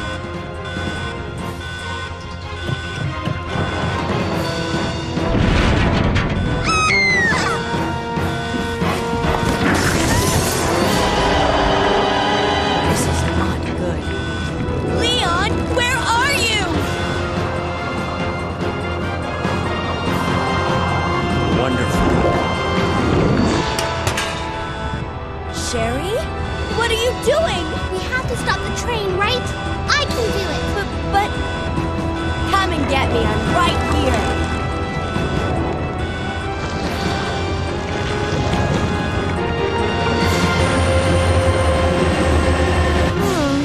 Which one's the right switch? Maybe this one? Sherry! Claire! Can't hold on much longer. Push the switch over there! Got it!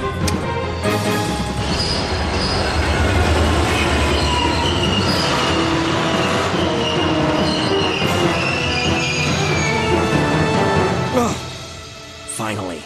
Are you okay, Sherry? I'm okay. Where's Leon? Leon? Leon! Right here. Leon! You're both safe. They just won't quit. Come on, we have to get out of here. Run!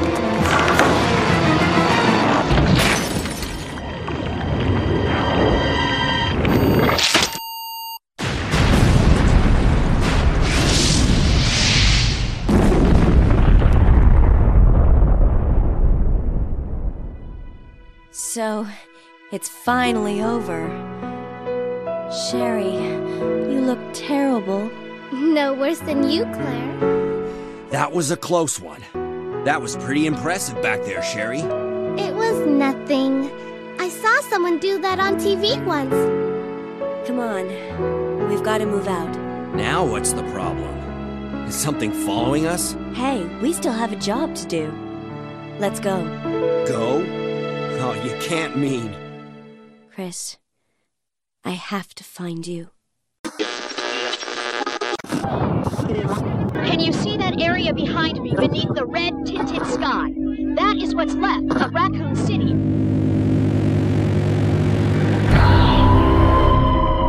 Our platoon is cut off. No survivors found.